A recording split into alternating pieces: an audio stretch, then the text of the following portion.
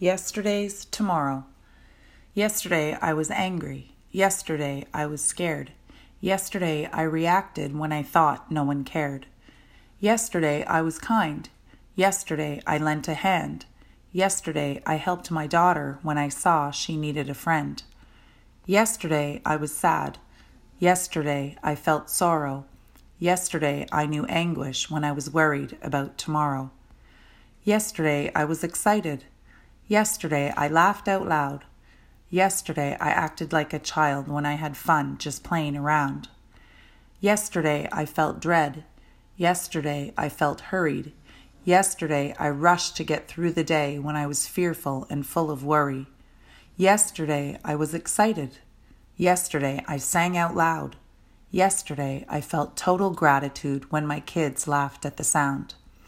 Yesterday comes and yesterday goes. Experience is ever-changing, allowing us to grow. In this thing called life, we are meant to care. My yesterdays and yours become the stories we share.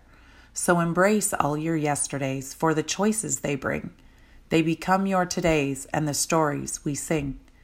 We can learn from every experience that comes our way, as yesterday's tomorrows are simply todays.